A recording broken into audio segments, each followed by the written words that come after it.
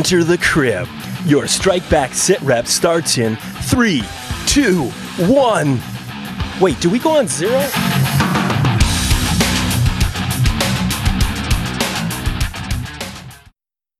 Welcome back, Meebers. We are here to talk about episode 4. There are spoilers ahead. You have been warned. I'm Kelsey. And I'm Deb. And we are going to do our review. Then we have Dan McPherson stopping by again to explain in his hilarious way why today was not Wyatt's fault again. And then we have our behind-the-scenes facts from showrunner, executive producer, writer Jack Lothian. And then we are so excited. This was one of our favorite guests last year. We have director Bill Eagles back on to talk about this phenomenal episode and that incredible wonder that they did. So we know you will be excited, so stick around. All right, Deb, what were your thoughts on the episode? Okay, I think I said last episode that it didn't feel fully evolved as a Bill Eagles episode, like it just was holding back a bit. And so I thought, okay, it has to mean that the next episode is just going to be bonkers Bill Eagles. And it was bonkers Bill Eagles. I mean, it was just off the charts strike back. It was just, it picked up right where episode 3 ended and was just balls to the wall action from minute 1. And I loved it. I thought it was great. Yeah, it was full on action. It was incredible. Some incredible moments from Alin. Like Novin just, oh God, does she take a beating, and the fucking plastic bag. Oh my God. Damn it. If you guys have listened to our... The second that plastic came out, I went, damn you, Jack. That's exactly what I was going to say. He mentioned in our preseason that there's a callback, and I just knew someone's getting Jensened, and God, that was... And we do talk to Bill Eagles about shooting that and how difficult that was for everybody, including Alin, because it's a real fucking plastic bag. Yeah. There's not a whole lot of acting going on there. Yeah, but great. Katrina didn't die. Woohoo! Yay! So, the Novin Katrina spinoff is still possible. It was a lot. We have all added a pungent tempest to our vocabulary. Pungent tempest. Go on, a pungent tempest. Yeah, that was great. God, it was... Okay, so I will say, there was after the shooting in the building where Coltrane comes to the rescue, and he's like, sit rep, and Katrina's like, sit rep, and I was like, here! Yeah! They're talking about us! Yeah, totally. Okay, so, kick it off. Your favorite fight of the night. Geez. I think it was one that started at like the 4th word of the show and ended when it went to black. Wow. Was this like the ode to the raid or what? Yeah. I mean, we had little snippets that were clearly kind of an homage to it last episode, but that apartment building, it may not have been 400 stories high, but it sure felt like it if you were the one fighting your way through it. I mean, it was incredible. And I was happy that we didn't necessarily have to see Novin hatchet people to death or machete people to death. But that wonder through the building, that entire fight scene with everybody involved. And it was great. And she was incredible. What I really like about Alin in her fight scenes is it isn't just, okay, I punch you, you punch me, that there's real carry through on every punch. Every hit, every movement. She never stops being in the scene. And a lot of times in a fight scene, it's like, okay, I took a punch, now I go to the next one. It's just the focus on the action instead of the acting that goes along with a fight scene. And she's so good at playing every moment of that fight scene through to its logical end that, you take a hit to the head and it hurts and you're dazed. And we see that with her, which we don't always get in this show or any show.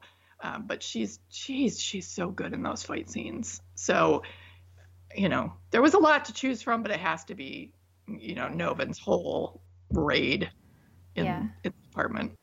It was phenomenal. And so I will say, because I have to, I got the opportunity to go see a panel last week with Jack Lothian and Bill Eagles and Warren Brown and Paul Bittis. And they talked about this scene. They played it and they talked about it a little bit.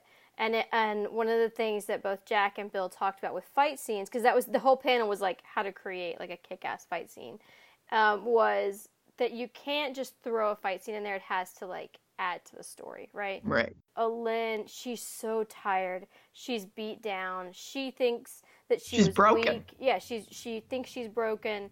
She did break, although I'm with Wyatt. She was buying time, but she just. The way when, like, they're coming up the stairs and she sees more of them and her shoulders just slump and there's just this, like, just her whole body, the way she's fighting is like, I don't want to do this anymore, know? Yeah, no, it was amazing. She was incredible this episode. Really, that fight. Yeah, this was Novin's episode start to finish. Yeah. Lynn just owned it and, so good. Yeah, I thought it was really smart the way they handled what you said, like about not needing to see her hatchet those guys, you know, but just seeing her disappear and then them come up and be like, holy shit, Fucking hell, you're a weapon. You're a weapon, kid. Just amazing. God, she was so good. Okay, so your emotional moment of the night then. Wow, there were, for an episode so packed with action, there wasn't a lot of emotion in this episode. I mean, you have to give it to Novin with repeated emotional moments in this episode with, when she breaks and she's so disgusted with herself for breaking. So I'm going to give it to Novin just talking about how she didn't want to die.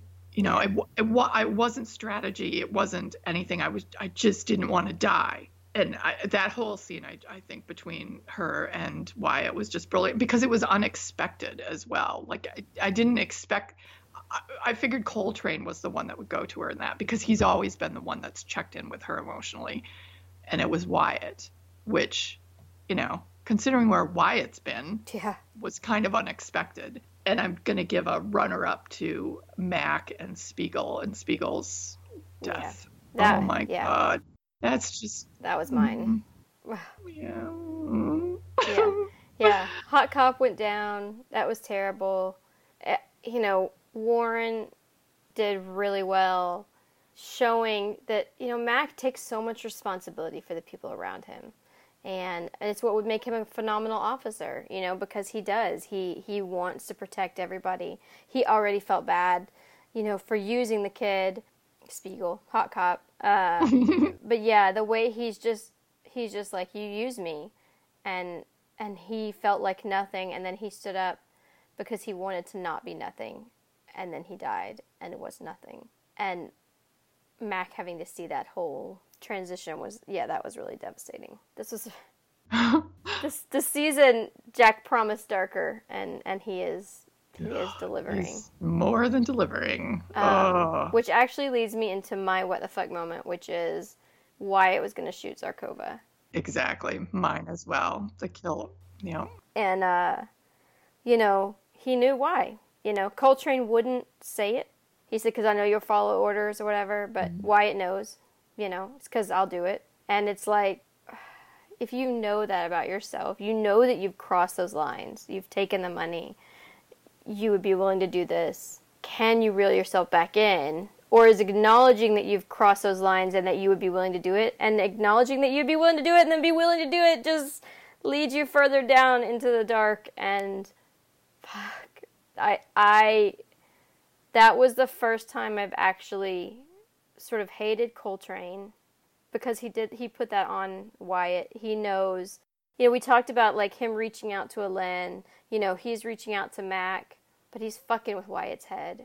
And I did hate him in that moment for the first time. And that was hard. Well, it also makes you question the motivation for reaching out to anybody. Yeah. At this point, is he reaching out to Novin because he actually cares about her? He wants to make sure she's okay, or is it just to find one more weakness to use against her? Where is all that coming from? I mean, I want to believe it's because he actually cares about these people, which I think he does, but it also there was no reason for someone else to do that. Yeah. He Yeah, he could have done it. He was given the order. There's no reason he couldn't have done it. If he really believed that it's mission first, then he would have done it. He didn't have to give that to Wyatt. No. So it was cowardly. It was really, ugh. Yeah. But he also had no reason to disclose that to Chetri. Yeah. I mean, he could have just gone to Wyatt and said, there's a kill order, you're doing it. Yeah. There was no reason for Chetri to know that. If he was going to tell Chetri, then he should have told everyone, but he didn't. Yeah. So I think he knew that Chetri would tip her off. And so it was... But again, I guess it's that, like, it feels like, even if in the back of his head or subconsciously, he knew the Cheddars would tip her off and continue to be safe, Wyatt didn't know that. And he put it on Wyatt. And it feels like you're going to look at the guy who is teetering, the guy who is trying to hold on, and you're going to push him over. And that, like, not even reaching out to him, because he's never reached out to Wyatt in the way that he has the others. Right. To just leave him, that just felt like, why isn't he being treated as part of the team? Oh, it makes me angry all over again. I'm like, stop fucking with Wyatt. Like, he has this, like, little tender heart inside of all of this, and we've seen that, and, like, foster that, like, find that within him again. And fuck you, Coltrane. Okay, you said that was your what the fuck moment, right? Did I? I think you agreed, yeah. Yeah, he was going to take the shot, yeah. I was certainly happy when Coltrane had him stand down, and it's like, okay, did he do that just because they needed her to get out of the situation? But, oh my God, that look that she shoots him when, he's like, boss, I have the shot. Yeah. And she just looks right at Coltrane as she's limping out of that car. Oh, I mean, she knows she's dead. Yeah. And her last act is going to be to just give him that cold stare. Yeah. And then he calls it off. Yeah. Like, whoa. I mean, it's so quick. So You don't, awesome. And it's such a long shot that you don't even necessarily know that that's what you've just seen. But if you watch it back, man, she just looks right at Coltrane. Yeah. Oh. So good. And still saves their asses. Yes. Because Zarkova's a badass. Zarkova's awesome. Okay, so predictions, concerns. Yeah, I would love to see more of Zarkova. I have a feeling we're probably not going to, but I already miss her. I know, right? That the whole, like, toasting Zarkova scene made me a little nervous when, usually the dead don't drink, or... Yeah. That was a little creepy. Yeah. Sorry, all you people who don't want us talking about this, but there's way too much foreshadowing going on in these 4 episodes. So, and the whole, there's always one last mission. Ooh, that just kind of left me really nervous. Yeah. I don't know where we're going from here. No. I mean, we have to go get we need to find Imperia. Yeah. And, wow, that was, Yeah, it's dark. It's real dark. And that's what I was thinking is you have all these people who seem broken. They were already the broken toys that got brought together, with Mac being sort of the healthiest of them, although we'll see how long that holds up. But Wyatt getting this push, Novan feeling like she's broken after she killed that civilian in the first episode. I mean, Strike Back is generally not a show to heal people. But, like, you had at the end, Stonebridge and Scott kind of got, like, a semi-happy-ish ending, riding off into the sunset together. I don't know how you get that with these guys. So I don't know if they're just going to leave us devastated or if they're going to devastate us. I don't know what the difference is, but I feel like there's a difference. Either it's just like all these broken people and the show ends, or like all these broken people are dead and the show ends. We'll see. sort of how it would be if this were real. Yeah, that right. They would just go on leading their horrible, broken lives if they lived. Yeah. So that's episode 4. But damn, what a boomy! There were some awesome explosions. There were some. Yeah. Woo! Kudos for that apartment building. So good. So good. So, all right. Well, that's it for episode 4. Stick around to hear from Dan McPherson, your behind-the-scenes facts from Jack, and then an interview with Bill Eagle. Yeah, Bill. We've got Overwatch. Jack's facts coming in. Welcome back, Meebers. We are here with some exclusive behind-the-scenes episode 4 Jack's facts. Okay. Originally, Danny, a.k.a. my favorite ginger baddie, was going to choke Novin, but the idea of the plastic bag gave it a nice symmetry. Good Lord, Jack. To the death of poor Jensen. Of course, Novin is unaware of how Jensen died, so as far as she's concerned, she's the first person in Section 20 to get the bag treatment. Okay, technically that wasn't a bag that killed Jensen, it was hanging plastic. It's the only time this season that the US and UK versions of the show are different. The UK version has a few edits to this scene due to network concern over content. Lynn went above and beyond the Call of Duty on this one, which was almost as disturbing to film as it is to watch. Wow. That was rough. Oh, I can't believe they're not going to see that in the UK, because that's a really... I mean, it's a terrible scene, but it's a great scene. Yeah. Wow. Oh, man. I mean, it's so funny what the different countries will show. Yeah. I mean, granted, I think, isn't that on, like, regular... Yeah, right. Like regular... there versus here. It's premium, so they can get away with almost anything. Well, really anything. Except for maybe live murder. Maybe. During the stairwell fight, when Novin breaks off and stumbles into the apartment and comes back to finish off the machete-wielding guy, he's taken the opportunity to put a blood capsule into his mouth. So when she repeatedly bangs his head off the wall, he's also spitting blood out onto the wall as well. Blech. It's great looking. Gross, but great looking.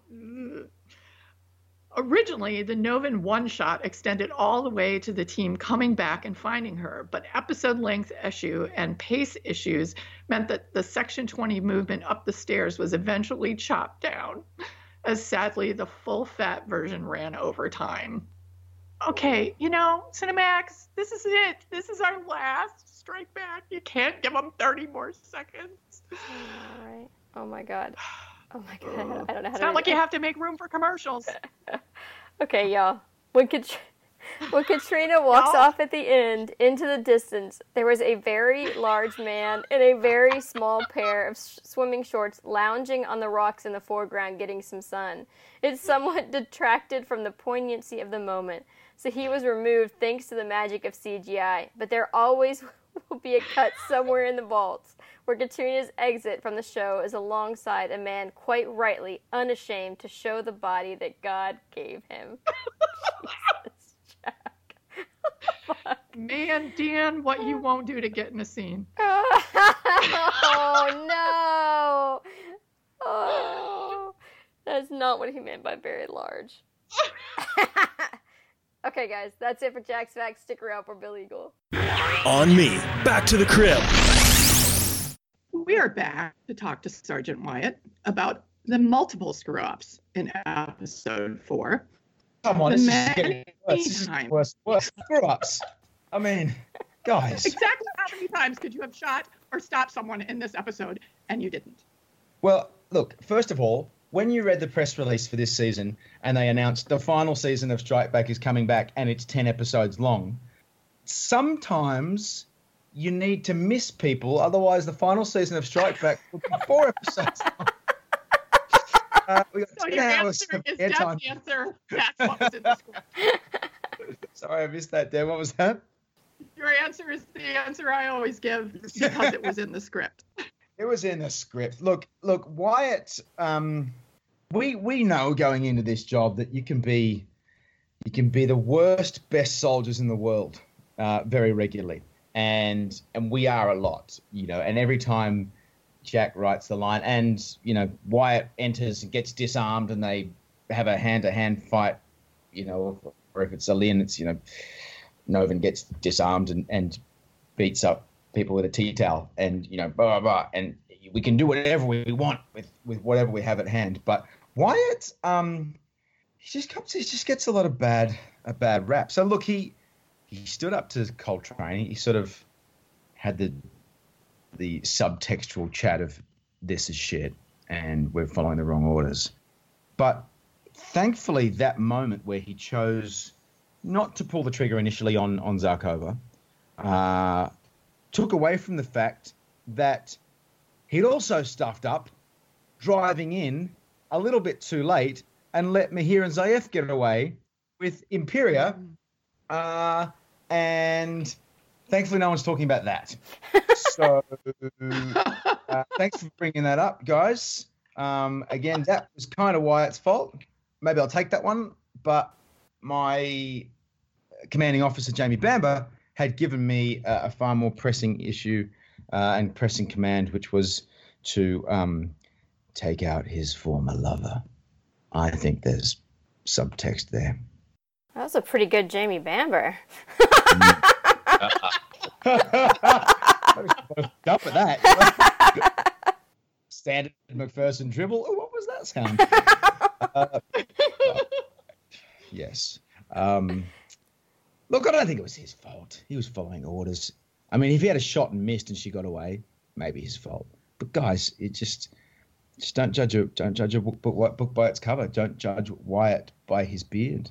Don't judge him by this cheery, fly by the seat of your pants kind of vibe, because as we're about to learn in this series, and as we saw in the second half of last year, things take a pretty twisty, turny journey from here on in. But categorically, just following orders, not his fault. It was Coltrane that wussed out. I went, no, don't do it. So there you go. Not Wyatt's fault. We're not at Exfil. Stay with us at the crib. Welcome back, Meebers. We're here to talk about Block 2 with a man who really doesn't need any introduction. You are very familiar with him by now because he has been with Strike Back since 2011 and has directed many of our most favorite blocks. And we are adding this block to that list as well. So welcome back, Bill Eagles. Hey, it's great to be back. Good to see you guys. We're on to a very exciting season. Very, very exciting. Yeah. It's great. So can you talk a little bit about the flavor of this block? Because I think Deb nicknamed it the Raid block is sort of what she was comparing it to. And it was phenomenal. Wonderful comparison. I mean, I'm sort of slightly embarrassed to be compared with such an amazing bit of source material. But yeah, I mean, we're all fans of the Raid, both movies. You can imagine the reasons for that.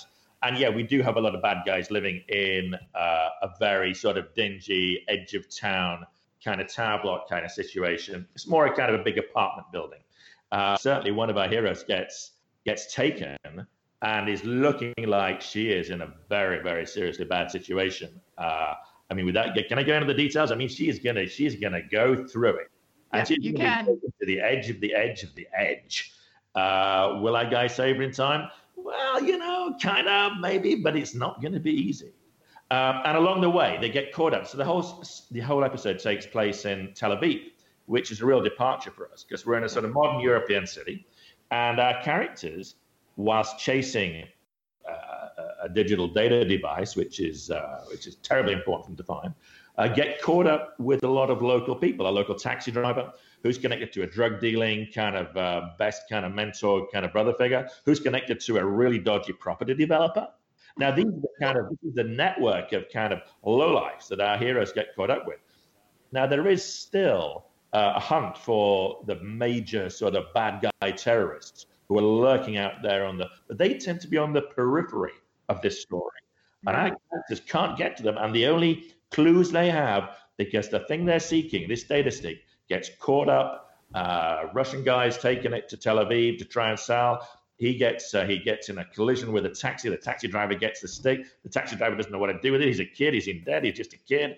he has a bad brother who deals drugs. He'd say, hey, we can do something with this data stick. Well, who's going to help us? Well, what about Mr. Big? What about the bad guy who runs the kind of property development? Yeah. And so you can see our strikebackers have to chase through this morass of lowlife, bad stuff in the sort of edges of this city to get to their target, to get to what they want. And along the way, yeah, one of them gets caught up very badly with this team of bad guys and gets in a lot of trouble. That'll be Novin, by the way.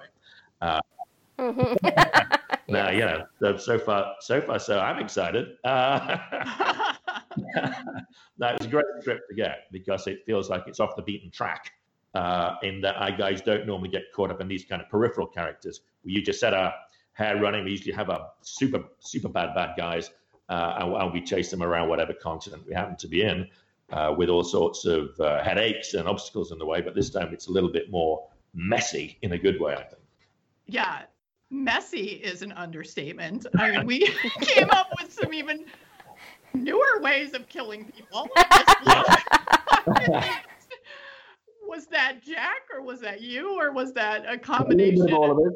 I mean, the beauty of it is now we know each other. You know, some of us are new to the game each season, and some of us are like the old timers.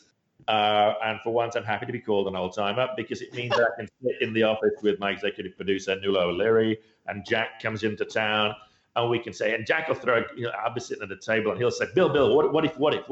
I say, "Yeah, wow, that's a good idea. That reminds me of this. And have you heard of this thing that happened to somebody we saw in the news? You know." And we can, and there's a little bit of interplay. Now, Jack, he's the captain of the ship. He steers us through the choppy waters and past the icebergs and into the whatever it is and past the whirlpools. And he drives the story, but he's up for that kind of input and that kind of banter.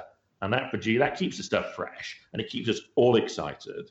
I mean, it's genuinely exciting. You know, what if they torture Novin like this? Oh yeah, but what if they torture her like that? Because that reminds us of something bad to a character in a previous. Yeah. Right? Oh, and we can shoot the crap out of that, and that'll be cool. And yeah, you know, so that's how it goes. Yeah, the plastic bag was rough. That was real rough. And you can't beat that. I mean, you know, you can say it's not really a stunt. It's a real bag, and you know, there's no air when you're trying to breathe through plastic. So Alan's taking it. We're all judging it. You know, we did all the safety checks that you'd expect. We know the timings. We get, you know, Alan gets used to it, and the guy holding the bag, you know, he's a guest, you know, our new super bad guy. So it's a matter of trust between those members of the cast. But I mean, they all want to make it look super real, and they push it. Yeah, that was scary. That was very, very real. That was. Yeah, no, I felt out of breath just watching it. Yeah. And a ginger baddie. Yay! Ginger baddie, isn't he wonderful? I know. He's to die for. When he came into the casting, it was like, wham. You know what I mean? You meet maybe 5 or 6 guys who you think might be appropriate. The casting director brings them in, and this guy just popped and double popped, you know? And my blood pressure went up every time he came on screen. He was just menacing, absolutely menacing. I mean, he's this, of course, you know, you probably have heard this before, but it's the truth. He was the sweetest guy to work with. Right. I mean, he's acting. We know that. That's what he's paid to do.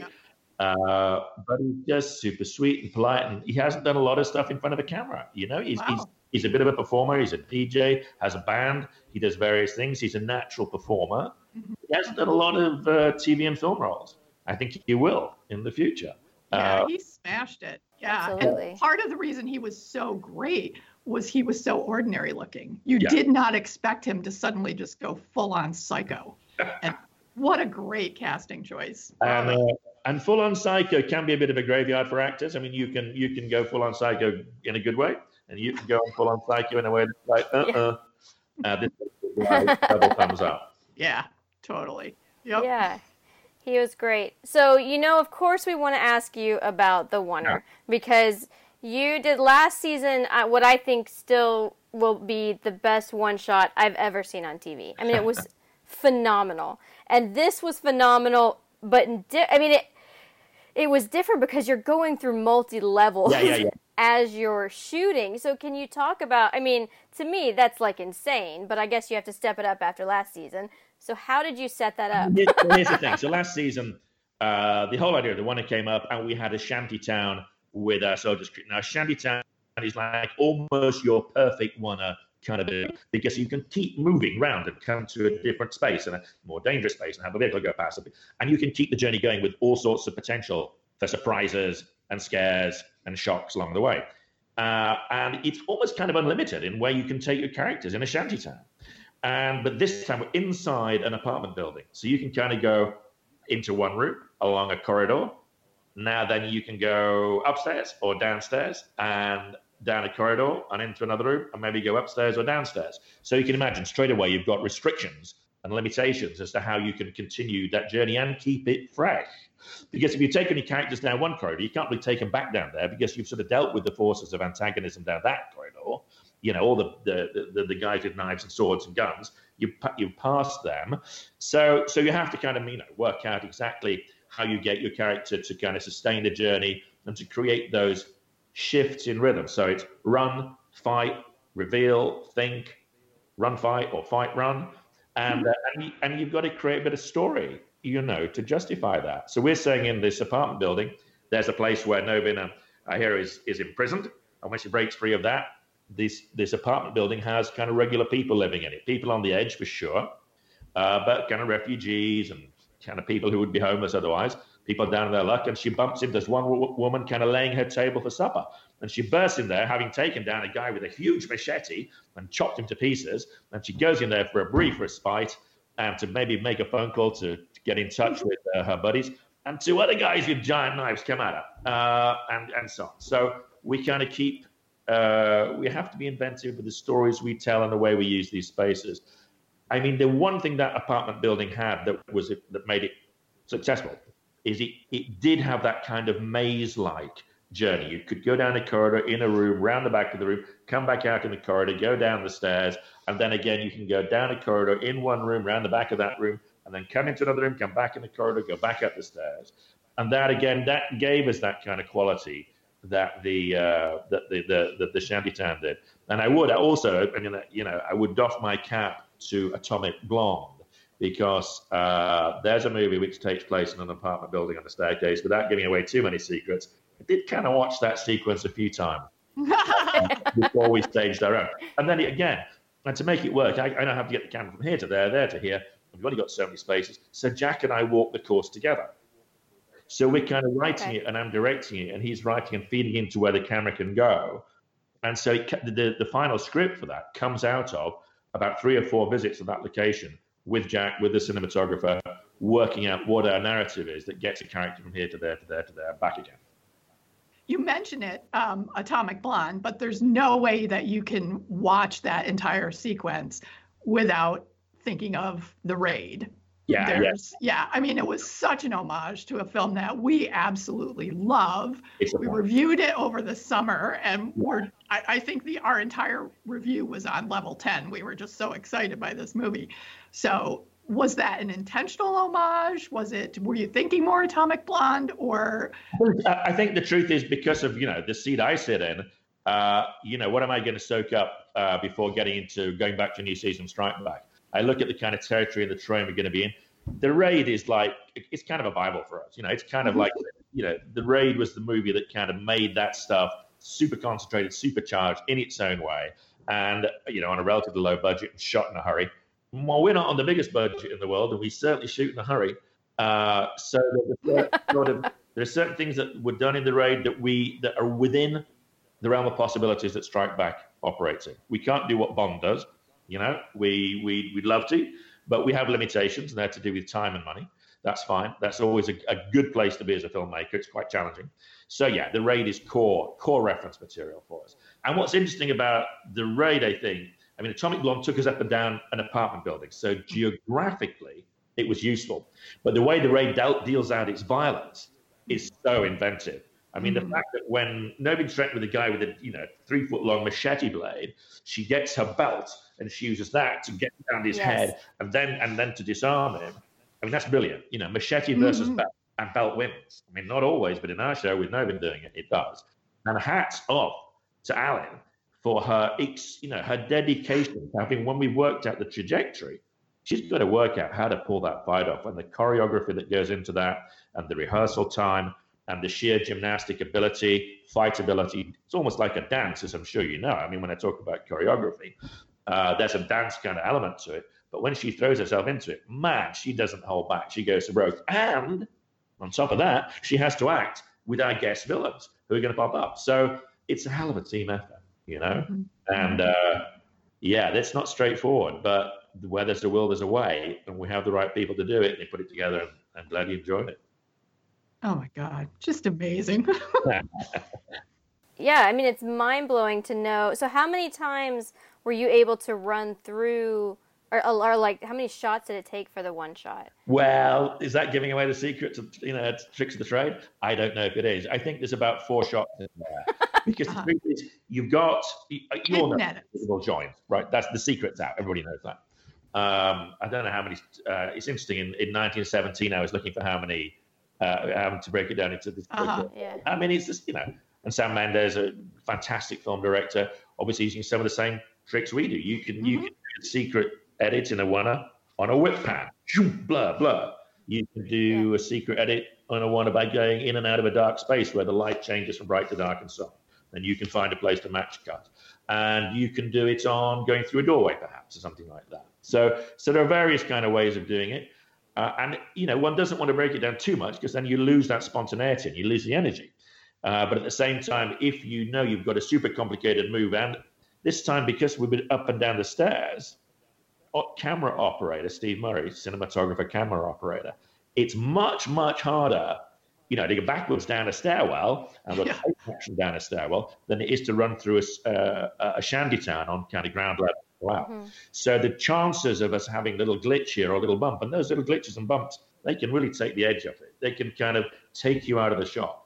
So it was important to break it down, 1, for manageability, 2, because the cinematographer operator had a harder job, and 3, also to make sure that it was that the cast themselves were able to get their best performance. Because in some of those moments, you've got massive fight, land on, a fall, you've got a hit against a wall, you've got a stunt hit, you've got blood spurting.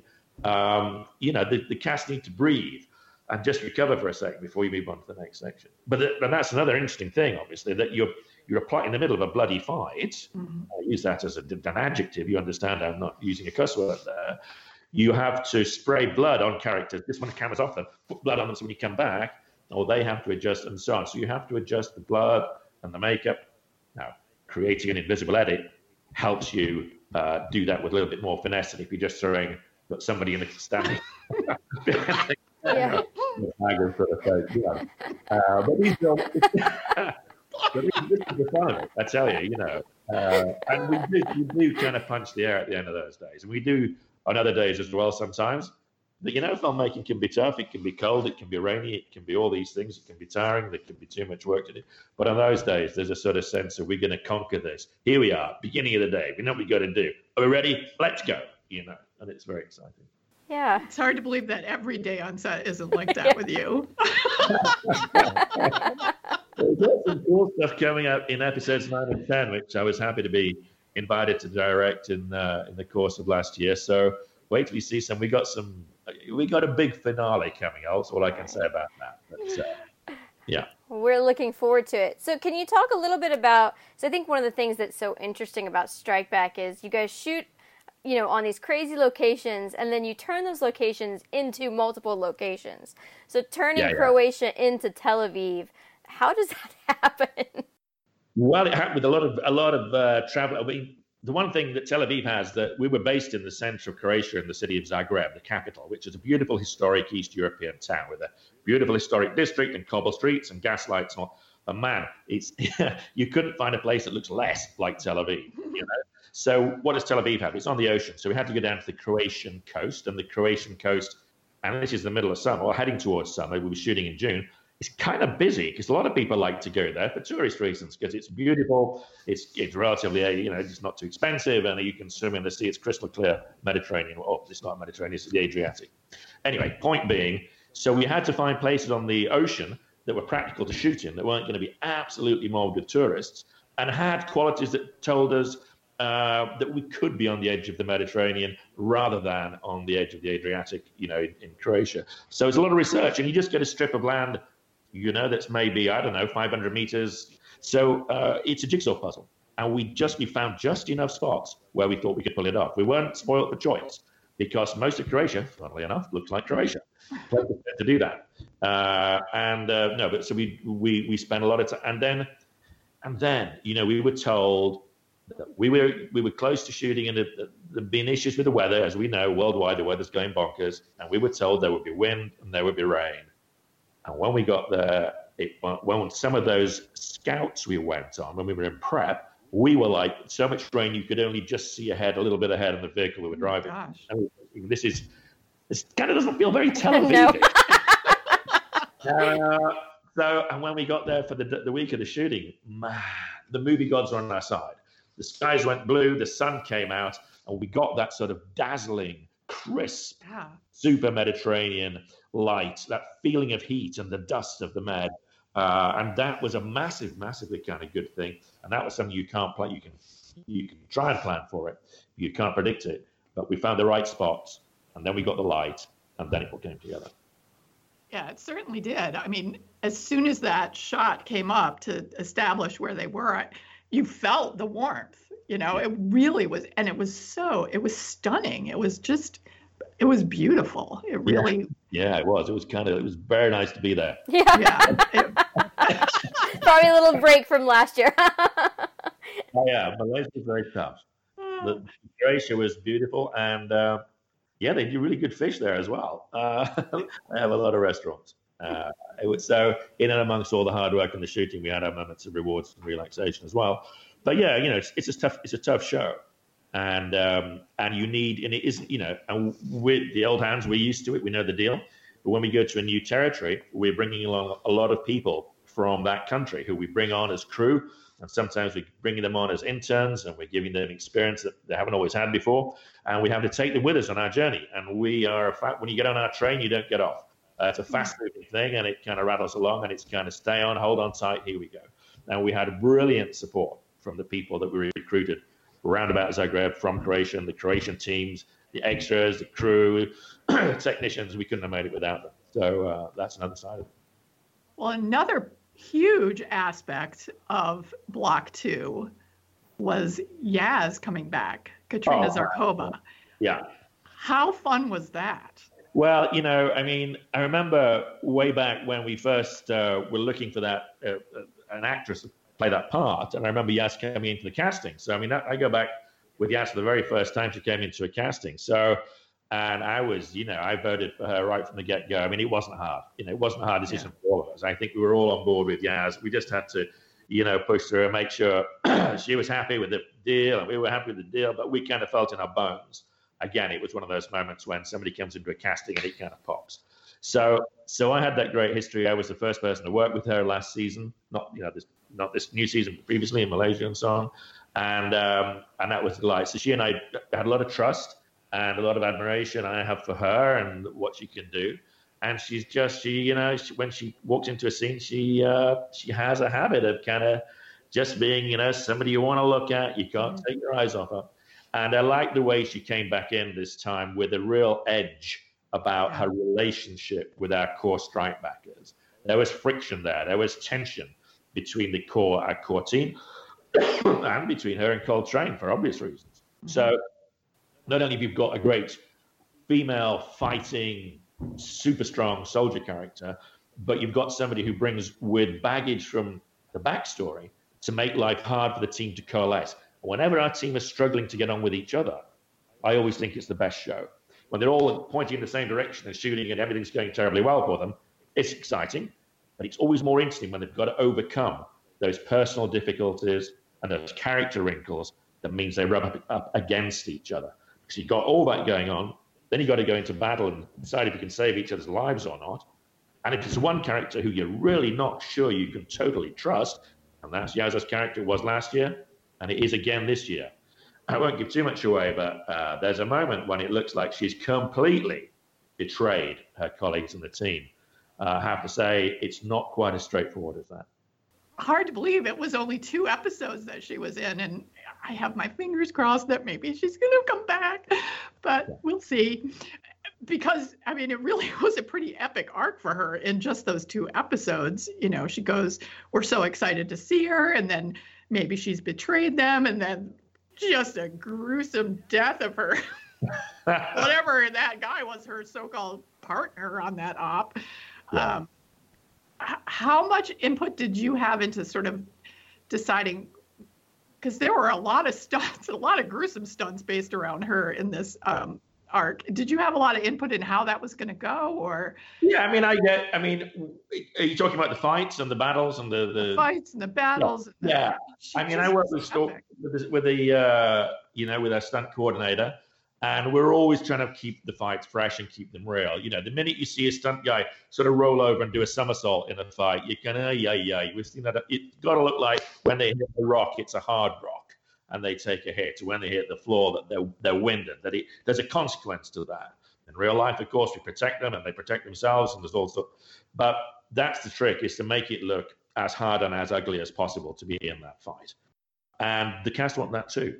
So if you've got that goodwill and you've got the right sort of stunt coordinator, then it's a matter of what is the rough and tough end of this? What are they going to be impacted with? What are the weapons they're going to use? What are the weapons that are going to be used against them? What's the real jeopardy here? How close can we get to actually keeping it safe but making it look hellish dangerous? And that's the game we're in, you know. And I have to, it's a weird thing, but as a director, if you're looking at the monitor and you see somebody, and I'm happy to say this has never happened really, you think somebody's been hurt because the punch is thrown so well, or the knife seems to have stabbed them so successfully. Sometimes you're waiting for the end of the take to check they're okay, but then you know you've got what you came to get, because that's the illusion. That's the illusion we have to create, that person who was punched was really hit, that really hurt, that knife really stabbed that person, you know, that bullet really blew that person's head off. You know, that's the illusion we're trying to create. That's part of our kind of the film grammar that we're working with there. And so I have a lot of input in making sure that the techniques and the tricks we use will deliver something which we believe will satisfy the audience's need for a sense of authenticity. And also we're looking for moments in the fights which enhance the storytelling, which actually work with the story. What would the character do to escape that jeopardy? What would a character do to successfully conquer that antagonist? And that's how we're thinking about that all the time. Mm-hmm. I have to say, one of the things I really liked about this episode, this block, was the sound. There were some fantastic sounds in this block that just really amped up the action and amped up the gross factor of things. I don't know how much you worked with the sound people on this, but it was good. Well, everything from the click of the guns and the loading of the guns, that metallic kind of noise, all the bullet hits, the sound of the bullets going and so on. But then the thwacks, you know, hand on face, head on rock, body on floor, consequence of knife and stab. I mean, those are areas which that stuff, you know, I mean, that's, Daddy, what did you do today? Well, I had to work out how to make it sound that throat was really getting cut, or that guy was actually getting impaled on account of pole, you know? And how much blood do we want him to drip out the mouth, you know, because we're saying, well, let's work out if that had gone in here, then he'd have destroyed his organs here, then the blood would have come out here and it dribbled some blood there. And then, you know, you're figuring that out. And then some guy... How much do you want to hear it drip? Oh, you can hear it drip, Bill. That was amazing. I mean, so that, I mean, you know, it is, yeah, I'm sure there are worse jobs to do. I really love it. I mean, these are the kind of decisions. And then some guy comes up to me after lunch, and funnily enough, in pyrotechnics, it's usually a guy and says, so Bill, how big do you want the fireball? And it's like, really big. It's actually the standard answer. But you're thinking, is it a grenade? Has it blown up the fuel tank in the vehicle? Is it actually imploded with a missile store?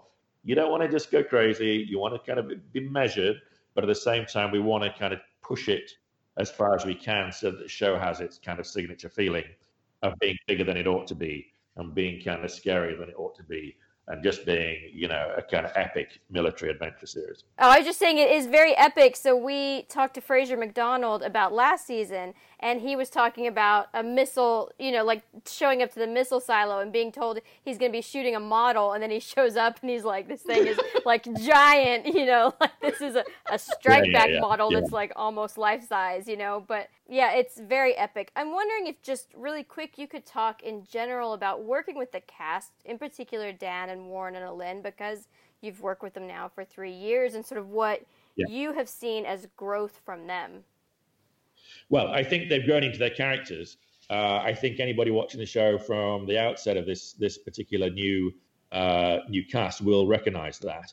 And what's wonderful about it is that I think they've become more comfortable in their own skin, inhabiting those characters and interacting with each other.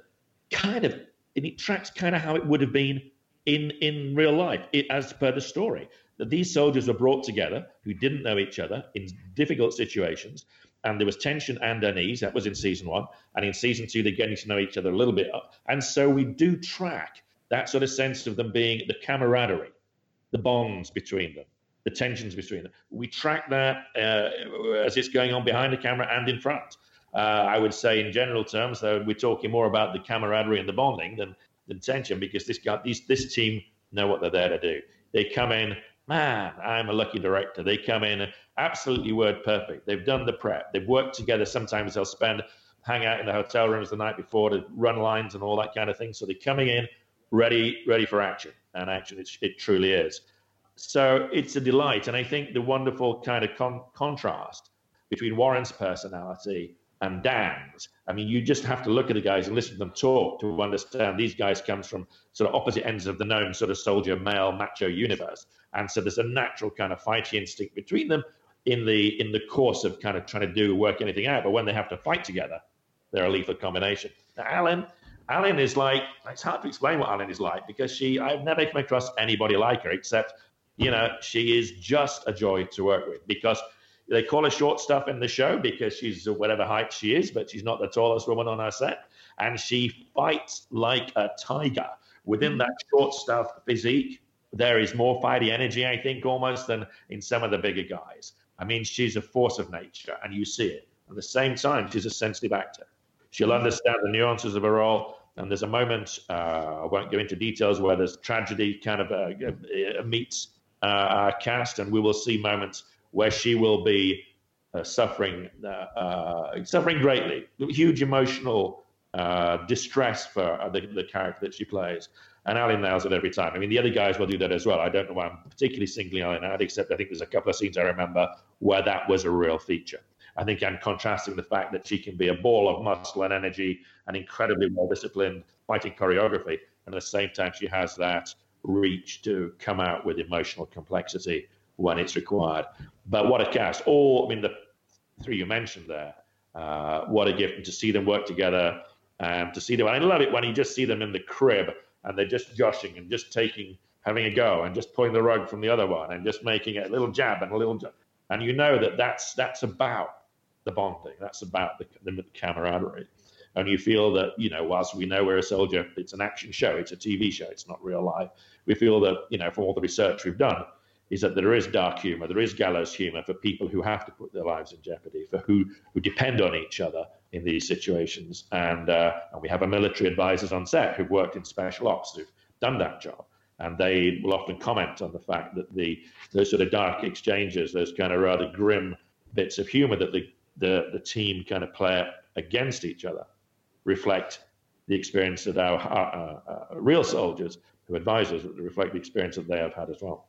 Yeah, definitely. Just a statement for me on the cast. I mean, there was that incredible bond between the 3 of them, and then you brought in the 2 people who just naturally seem to join in Jamie and Verada. Are just, it's hard to believe that they were brought in only last season, and because they feel like such a great fit, like they've always been there. I know. I mean, Jamie Bamber, bless him. I worked with him on Battlestar way back, so I know Jamie. And we hadn't worked together for a while, and then the part came up, and I was, again, I wasn't the only one on the team, but I was a massively strong advocate to get Jamie in for that role. When he came in, I didn't know if he'd want to do the job, he was busy or whatever. And it turned out he was interested, and we did a casting, the same thing. And his role's complex, because he has to have this authority, the military bearing, and the rest of it. Now, I remember even last year, the very first time Jamie was on set, in that character, in front of a camera, he had something like, it was a crib day, So he has all the lines. He's mainly doing the talking and listening and talking and listening. And he had something like 15 pages of script to learn, broken up into something like, I think it was like 8 scenes. And we had 10 hours to do it in. We may have gone an hour over.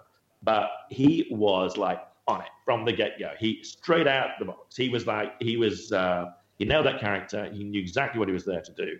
And in a way, that's interesting because that's kind of how Coltrane would be, right? Yeah. Mm-hmm. You know, I really think that's sort of interesting. And Verada. So, you know, in some ways, if you looked at the reductive version of Verada's kind of role in the show, it's a look at screens and report information. So how does she manage to do it with humor, with charm, with wit, with pathos? How does she manage to do that? Because she's a damn good actress, that's why. Right, And she gets the most you could possibly get out of that stuff. And we're going to take her on a journey throughout the course of this season. And we're going to see way, way more of that than anybody has got even close to seeing so far. You've only seen the tip of the iceberg when it comes to what Verada can do. Yeah. And I can't wait because I love Cheddars. Yeah. I absolutely love her because, she's, she's the comms person. She's the computer geek. And she's also a serious badass who just you can see her learning and becoming more of a soldier every episode, in every scene that she has. She's just so good. I mean, what a team the casting directors put together. Yeah. And I think we put them through the paces on this season. I mean, we really do. You know, it's always said, you know, if you to make a good movie, you take a heroic character, male or female, you throw a rock at them, throw another rock at them, bigger rock, until they finally sort of manage to fight back and stop. And that's kind of, we are throwing rocks at our guys of all shapes and sizes this season. And man, do they need to fight back, and they find the guts to do that. I'm wondering, you've been with the show basically since the beginning, and every episode we get from you ramps it up and ramps it up and ramps it up. It's like whenever I see your name on the list of who's cast and crew, Bill, okay, we're gonna get something even bigger. Yes, the bar's being raised. And you ended.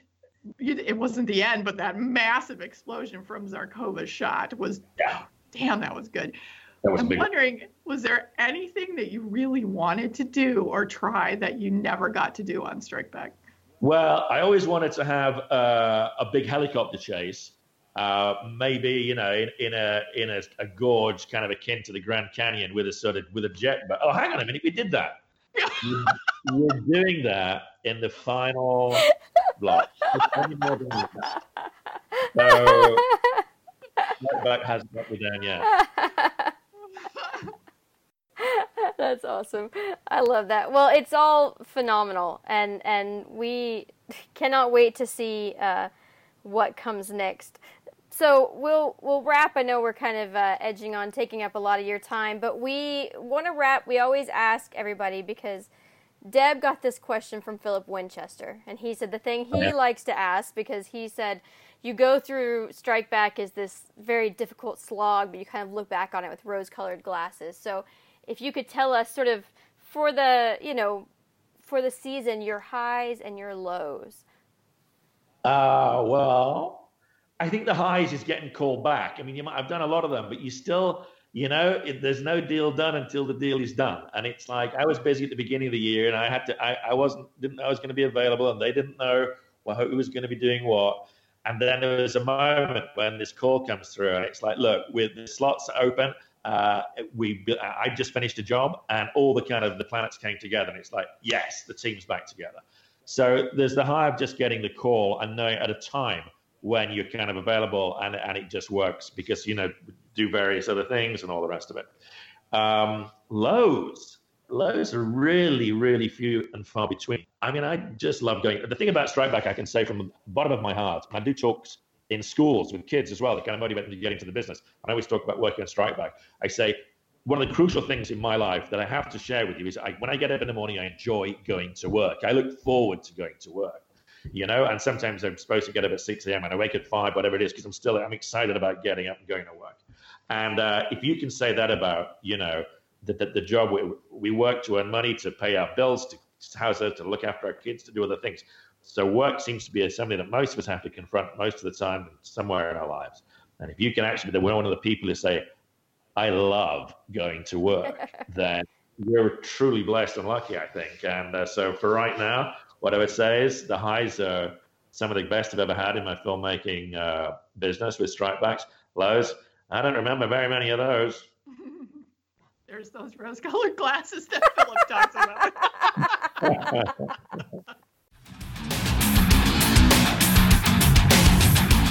Thanks, and tune in next week for another Need to Know session at the Crib. Follow us on Twitter @StrikebackCrib. Out.